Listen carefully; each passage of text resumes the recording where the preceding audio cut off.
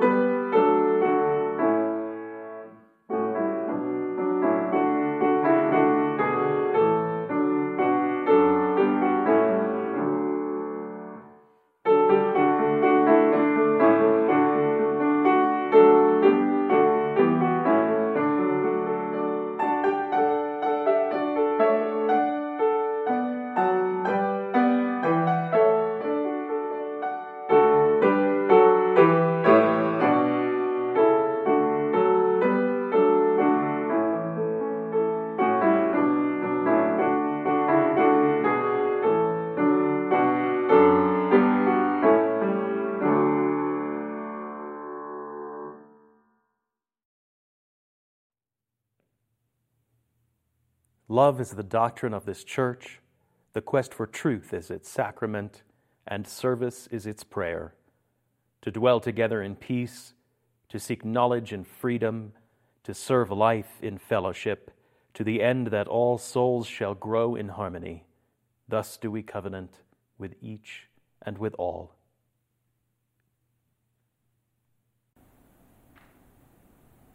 A candle has been lit this morning for Gladys Baumgartner, the aunt of one of our members who is fighting an infection and struggling to recover following surgery.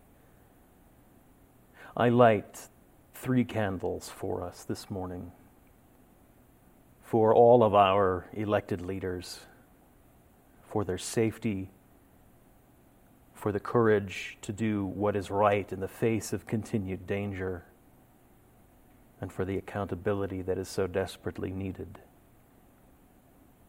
For our country, that our divisions may not yet be so deep that we cannot heal.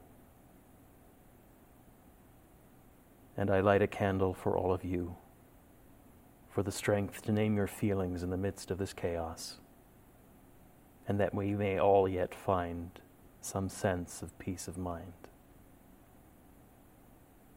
For all our joys, all our sorrows, whether we share them aloud with one another or we hold them in the silence of our hearts, let us be with one another in a moment of silence.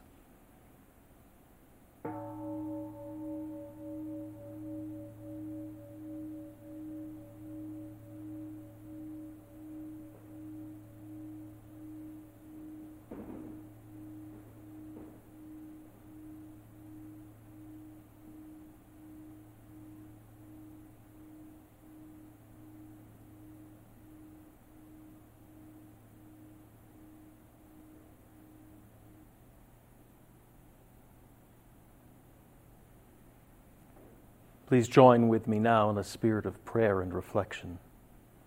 Eternal and beloved, gracious source of all life and all love, we come together today with gratitude for this time out of time that gives us pause, so that we might become more fully present to our own selves, to our wider communities, to that which we call holy.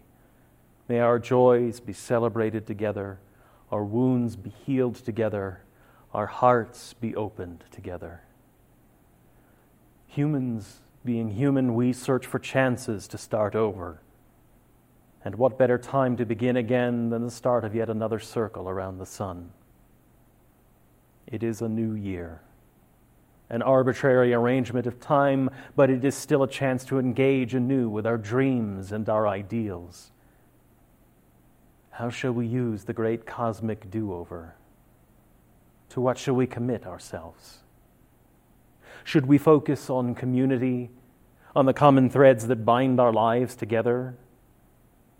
Should we perhaps seek out new threads to weave into the tapestry, creating for ourselves a stronger fabric? Or shall we turn our eyes towards justice and peace, finally building that world made fair with all its people one? Or are these things all connected? Perhaps it is enough in this moment to stop and remind ourselves why we need this space together, this circle of care and concern. Perhaps it is enough in this moment to stop and remind ourselves why the wider world needs our presence. Perhaps it is enough in this moment to remember that if we are worthy of our place here, then all are worthy, and that some are just waiting for us to show them the way in. Whatever the focus of this new year, may we approach it with commitment, forgive ourselves when we stumble, and celebrate those things, large and small, which give our lives meaning and lead us into deeper awareness of our limitless connections. All this we pray in the names of those known and unknown, present and absent, remembered and forgotten, in the names of all the helpers of humankind. Amen.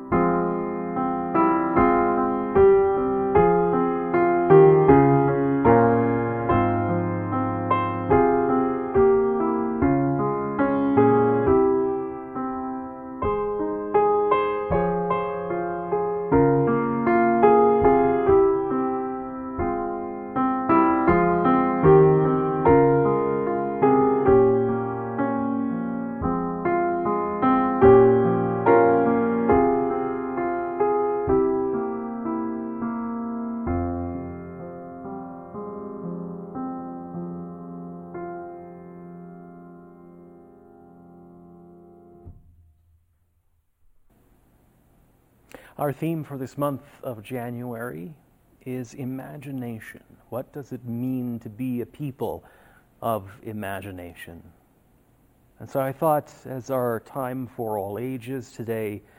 we would spend some time flexing our imagination, stretching those muscles and seeing what exactly we can do with them. And so today, we are going to imagine ourselves building a better world, building that world of peace and justice and equity for all, that world that we declare in our principles. We're going to imagine that we are building that world right here and right now. So, let's imagine, where do we begin? What's the first step we're going to take building that better world?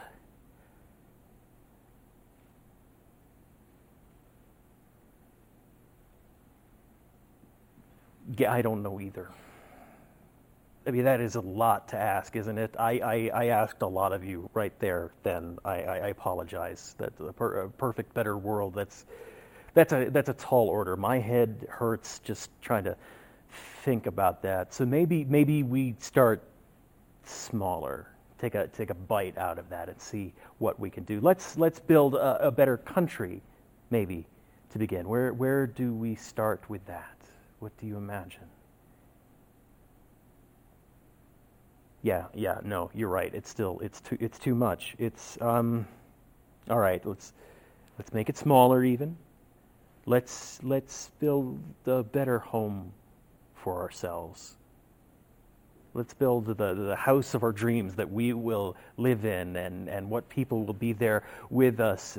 And no, that a house has a lot of details in it. That's a lot. That's too much. I think we need to make this even more manageable. So let's start with the perfect room. The room just for us, the space that makes us happy, the space you would enjoy spending some time in. Let's just start with the room. Let's imagine that today to start. Close your eyes. Make that blank canvas for yourself in your mind. And let's start to imagine that room. There's a door to that room that's closed right now. What does that door look like? Is it solid and smooth? Does it have fancy carvings in it? Maybe it's just a beaded curtain. No, it's a door. And that door has a handle on it. What is the shape of that handle? Is it a round knob? Is it a straight lever? Is it one of those little push buttons that you click with your thumb? Is it a Star Trek Enterprise door that slides open?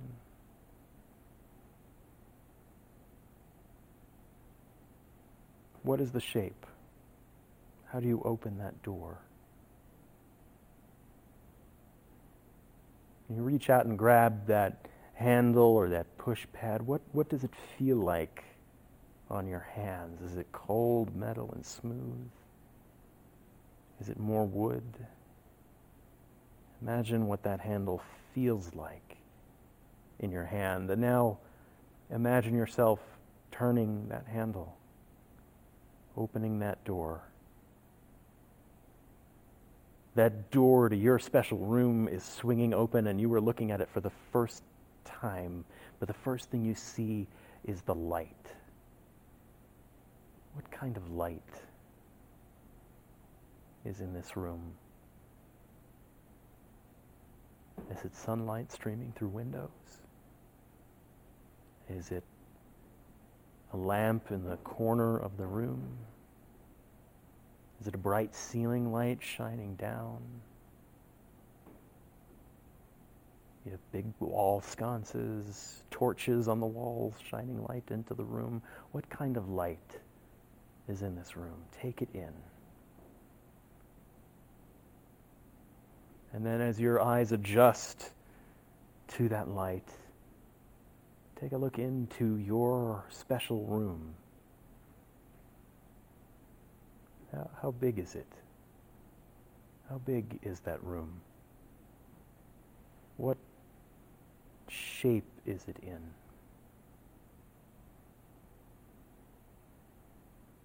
Are the walls round? Is it a tower?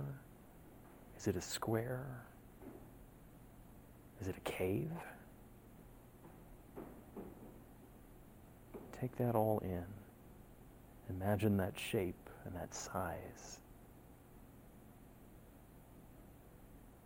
There's a place to sit in your room. What is it? Is it a rocking chair in the corner? Maybe it's an easy chair right in the middle of everything. It's a squishy beanbag chair, maybe. Maybe you're going to strip it all down and it's just a square of carpet for you to sit cross-legged on. What does your place to sit in your special room look like? When you've got that fixed in your head, go ahead and sit down in that space. Look up from where you're sitting. There's a wall across from you in that room that you've imagined the shape of. What color is that wall? Is it painted? Is it wallpaper? Is it cinder block?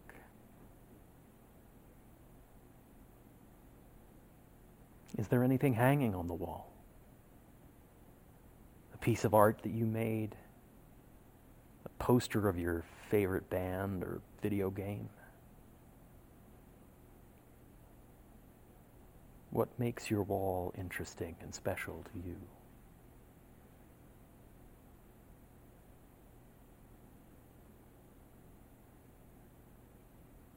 When you've got that sense of your wall fixed in your head, take a look down by your hands. There's something next to you, just within your reach, maybe on the floor, maybe on a little table next to your sitting area. What is it that's right there for you to grab whenever you want it? Is it a favorite book? Maybe it's a cup of tea, pencil. Maybe it's your cat. What is the thing right within reach that makes this space special for you?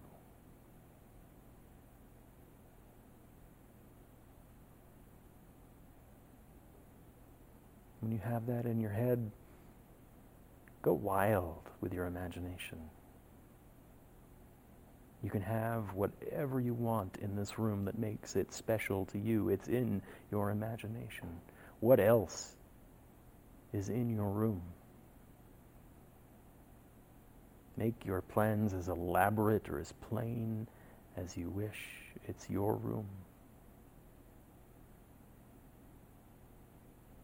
If you'd like, you can share your room in the fellowship hall later this week. Tell us what's in it. Draw a picture of it, a floor plan. But imagine yourself into your special room. And now imagine for a moment that your room is next to someone else's special room. And those special rooms are next to others.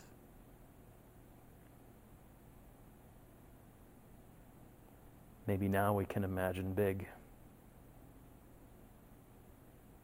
Maybe now that we've stepped back into our own special room, we can begin to imagine what it's like to build a better world. A world that's special for everyone. Where do we begin?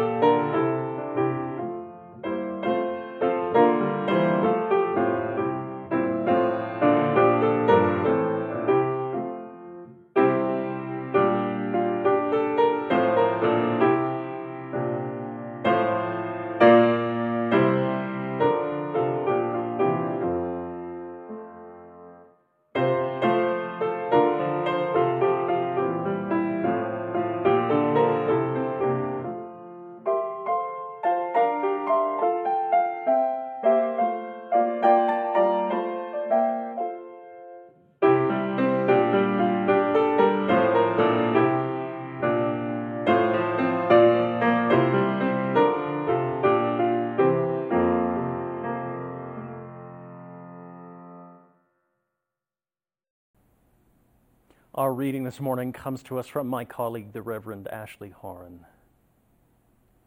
Another world is possible. We say it again and again, even when the proof lies somewhere beyond the horizon, beyond our reach, beyond our imagination. This is our faith. Another world is possible, not somewhere else.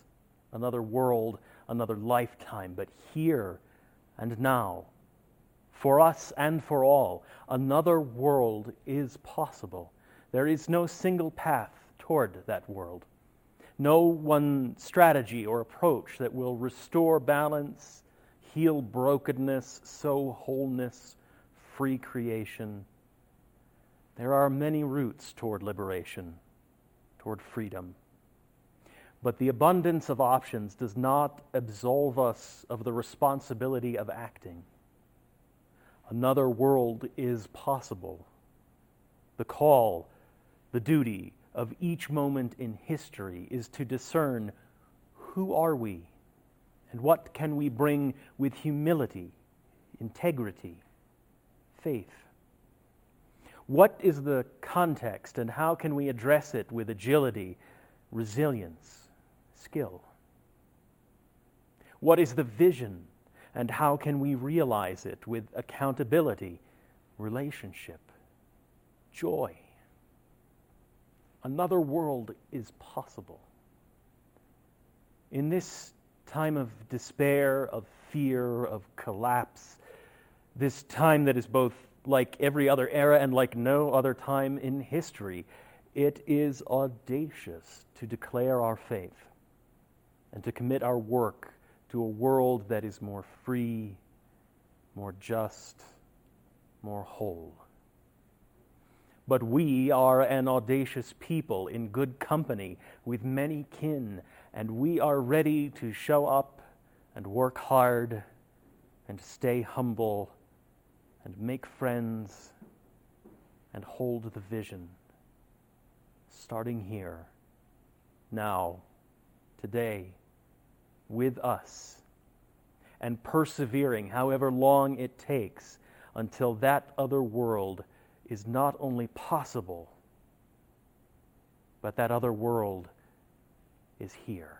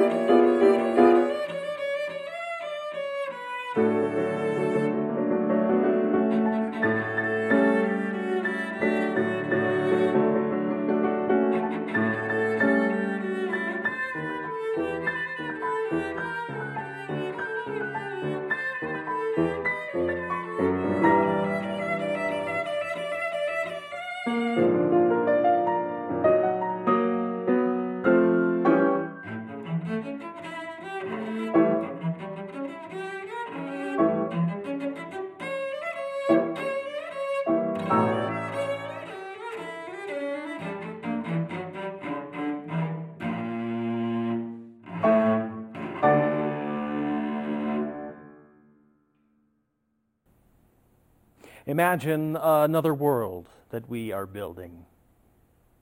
No, you're right. It's still too big, too much to take on. Imagine first, instead, then, an empty space. Two actors standing in it. They have no script between them. They have no idea what scene it is they are about to play out, and so they ask for just an object to get them going. And somebody says, car seat. And with just that to go on, soon they will step out into that space and start to tell a whole story from what that object suggests to them and reveal the relationship that exists between them and set up a conflict and the solutions that might come about, all through a process of mutual discovery together. But first, before a word is spoken, before any relationship can be established, before any problem can be solved, there is the terrifying prospect of not knowing what will happen next, not knowing how things will end. There's a sense of risk in that brief first moment in the face of what is uncertainty. The 25-cent word we like to use in theological circles, and I think is used elsewhere for that feeling, is liminality, to be standing in liminal space. Liminal literally means a threshold. So to occupy a liminal space is to stand on a threshold between what we know and the unknown ahead of us, to stand on a threshold between the familiar and the alien. Right now, this very moment that I am speaking and the moment you are watching this, we are occupying so very many liminal spaces. There is the start of a new year, a threshold into the unknown that we intend and ritualize every year, make a big deal out of. But then there's the threshold into a new administration and government in our country. So much we do not know at this point. And we are standing on a threshold between the reality of what we know of white supremacy in this country and a vision of racial equality that still does not exist yet, and yet we long for. And we stand on a threshold between the reality of disunity in this country that was thrown into such stark relief earlier this week, and the dream of oneness that we pray for but have never yet achieved. And we are standing on a threshold now between the realities of a pandemic and a sense of not knowing what our new normal might look like when we move past it. What will our lives be like? Even right now, right here, given the chaotic pace of current events of this week and of the past several months, the uncertainty exists of the words I am speaking into a camera on Friday afternoon and not knowing if they will still be relevant on Sunday when you watch them. We occupy so many thresholds to the unknown, so much liminal space intersecting through our lives right now. And we are passing through these thresholds despite what we know or do not know. Here's the thing, we cannot pause indefinitely upon the threshold just because we don't know what's on the other side. Time and events will push us across whether we want to or not. The next moment and the moment after that will come with or without us participating in it. New realities, new normals will be built on the other side of that threshold. And we should want to participate in the building of that reality. It is frightening, all this unknowing. This week alone has brought so much unknowing. It is paralyzingly frightening. And there are, after all, no blueprints for this new world. We've never done these things before. We've never seen these things before. We've never seen true equality.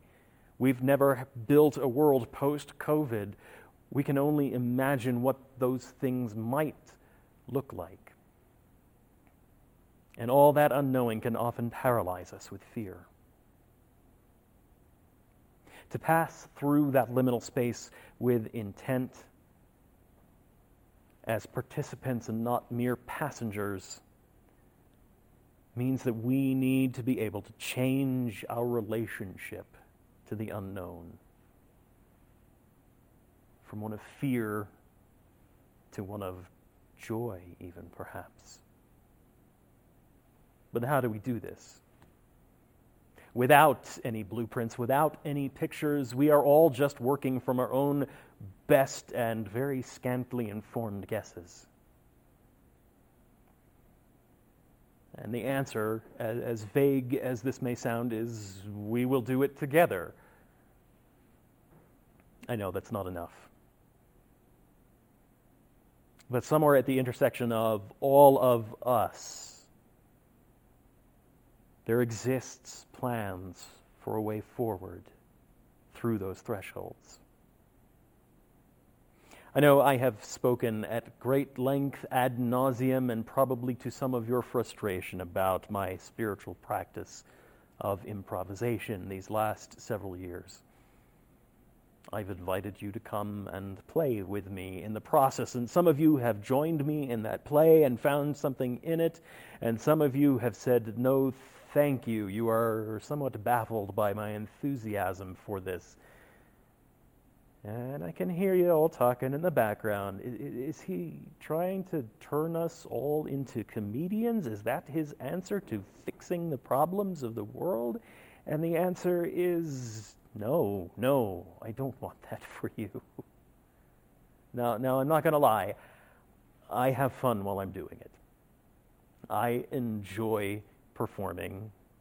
I enjoy playing the games and clowning around in front of an audience.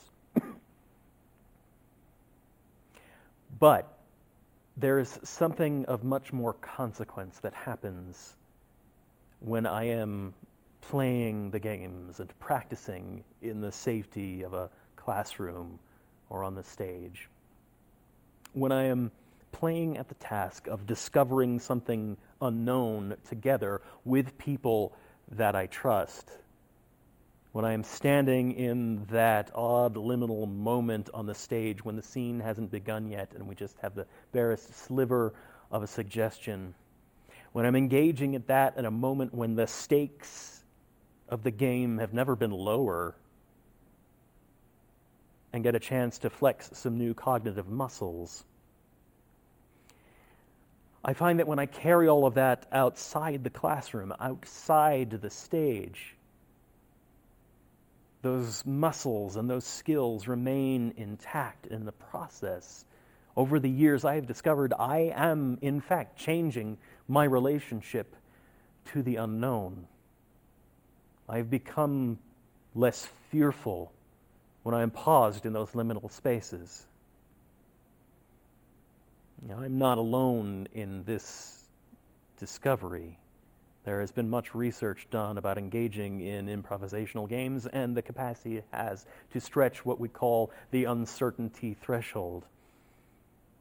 In emergency medicine especially, we are finding that doctors who play increase their capacity to deal with the uncertainty and the unknown of the situations they work with day in and day out. What I'm learning in my own play and what we're seeing applied in the wider world is that what is true in childhood follows us into adulthood. The way we engage our imaginations, the way we engage in imaginative play, when it's safe to do so in situations where the stakes are low, we become better prepared to deal with all of the trials and the unknowns of the real world. Now, I don't have all the answers for what the world is going to look like on the other side of these thresholds, but I can tell you a few of the important lessons I've learned from indulging in playfulness. 1, you are enough, and so are they. One of the roadblocks to our dealing with uncertainty is our fear of our own smallness and our own imperfection, what has been popularly called the imposter syndrome. It is one of the things that can paralyze us from taking action when we don't know what the consequences might be or what the world might look like. But in the playful discovery of improvisation, I have learned that everything we need to move forward and build a scene that has no script is right here in front of us. Everything we need is right in front of us. My passions, my intelligence, my experience, and your passions, your intelligence, your experience, and their passions and intelligence and experience, all of that are tools at our disposal to build something in the face of the unknown. Together we know enough to begin to build something new. We may not know it all, but we know enough. And we do not need to know it all. Because secondly, none of us have to solve the problems of the world alone. None of us is on our own to build the new world. The thing about uncertainty is it can leave us feeling as though we are alone, and it fools us into thinking that we have to find our own way out of this dark, out of this unknown morass. Sometimes when I'm in a scene, I cannot find my way into it. I cannot find my way into the story that we have begun. All I can see are walls. Either it's a subject I'm not familiar with, or I'm just having a brain foggy kind of day. But I know if I wait long enough and I listen deeply enough to the others playing with me, someone else might know where the door is. Someone else can point the way to what is next. And then I have a chance to step out and step through, to contribute what I have. And then I can do, and you've heard me say this before, I can do the next small, smart thing. I don't have to build the whole room, whole cloth. I can just concentrate on the handle for a moment. Someone else may add the light. I'm adding my voice to a chorus of multiple intelligences rather than singing a solo on my own, building something stronger out of all of us at the intersection of everything we are together, and in the process building something that everyone has a sense of ownership and pride in. Does it work every time? No. Do we make mistakes? Frequently. But that is the third important lesson today, and the one I want to leave you with. Lesson number 3, and the hardest one to grasp for many, is that imperfection is guaranteed in the process. We are going to screw this up. We are going to have moments of failure. And the biggest obstacle to hurtling over the unknown and building into it is our fear of failure. If we can't do it right the first time, we're not going to do it. The fact that we know we could fail or make a mistake often means that we don't risk trying that creative idea or even just the next small smart thing because we fear it won't be perfect or even just good enough. but in the context of play, where it's safe and the stakes are small. We know we'll make mistakes or miss the gift that's been handed to us more often than we'll hit a home run in that scene. And when we accept that as a reality up front, the risk to try the untried thing becomes so much easier. To risk failure in play when the stakes are low builds our capacity to take a creative risk that might pay off when the stakes are much greater. To fail with gusto, to leap joyfully into the mistakes we might make together, teaches us to stop second-guessing ourselves, second-guessing the very gifts we are trying to appreciate as being enough in these trying moments.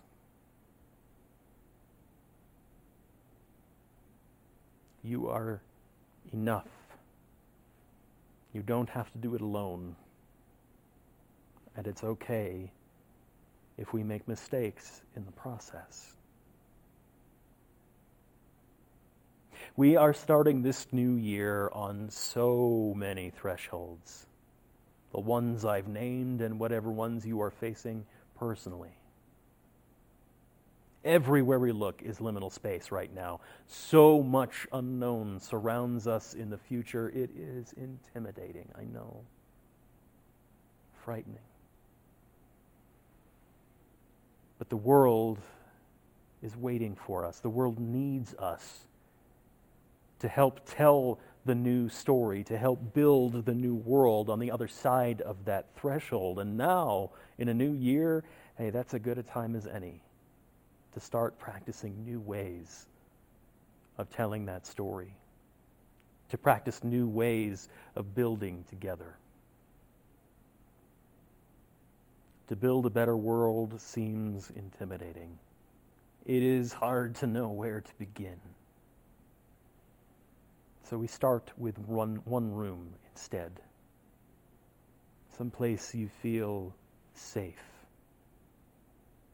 Out of all the unknowns in your life, out of all the thresholds you stand in, take one up that has the lowest stakes, the lowest risk, just to play with it a little bit. Ask yourself, what do I see in front of me right now? What is there I can grab onto? What is there that I can accept from others? What is there that I can give of myself? What's the small, smart thing? And what's the next small thing? Everything is in front of us. None of us needs to build this new moment alone. In this new year, amidst all the turmoil and all the hope that clashes with the turmoil, may we find a sense of our playfulness. May we appreciate the skills that playfulness lead to arise within us. Amidst the turmoil, may we listen closely to one another. May we risk failing with joy. And in doing so, may we step across these thresholds together. May it be so.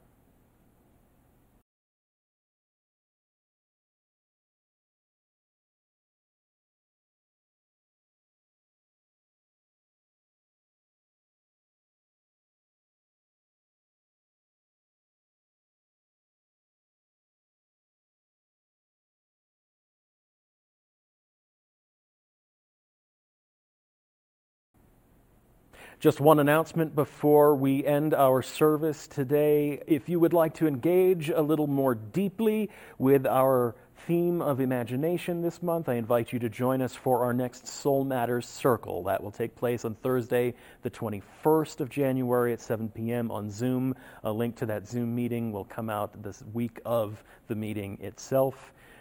Preparatory materials for this month's circle was sent out earlier this week, and I'll send it out again next week. There are spiritual exercises to try and some questions for your pondering. This has been a great opportunity for some of us to share and have a little bit more deep moment with our topics each month. It's a great way to get to know more deeply some of our members and friends and build some new community together. And this month, to flex our imaginations. I hope you'll join us. Our offering for the month of January is taken up for the Esperanza Shelter in Santa Fe. Since 1975, Esperanza Shelter has been providing shelter and support to those threatened by domestic violence and encouraging healthy relationships in the community in Santa Fe and the 8 northern pueblos. 100% of all monies collected this month will be given to the shelter. Use your Givelify app on your mobile device, or use the link in the service notes below to make your donation. Thank you for your generosity. May what you give bring you joy and into deeper relationship with your community.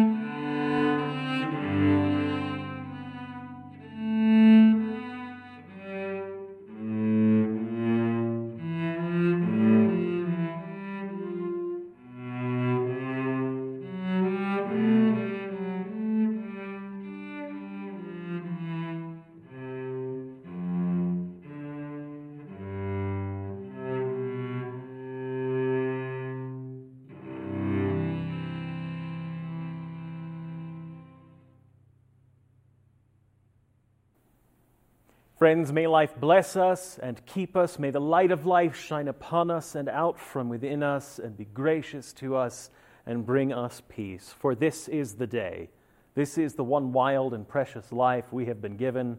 So let us all find a way to rejoice and be glad in it. Go in peace.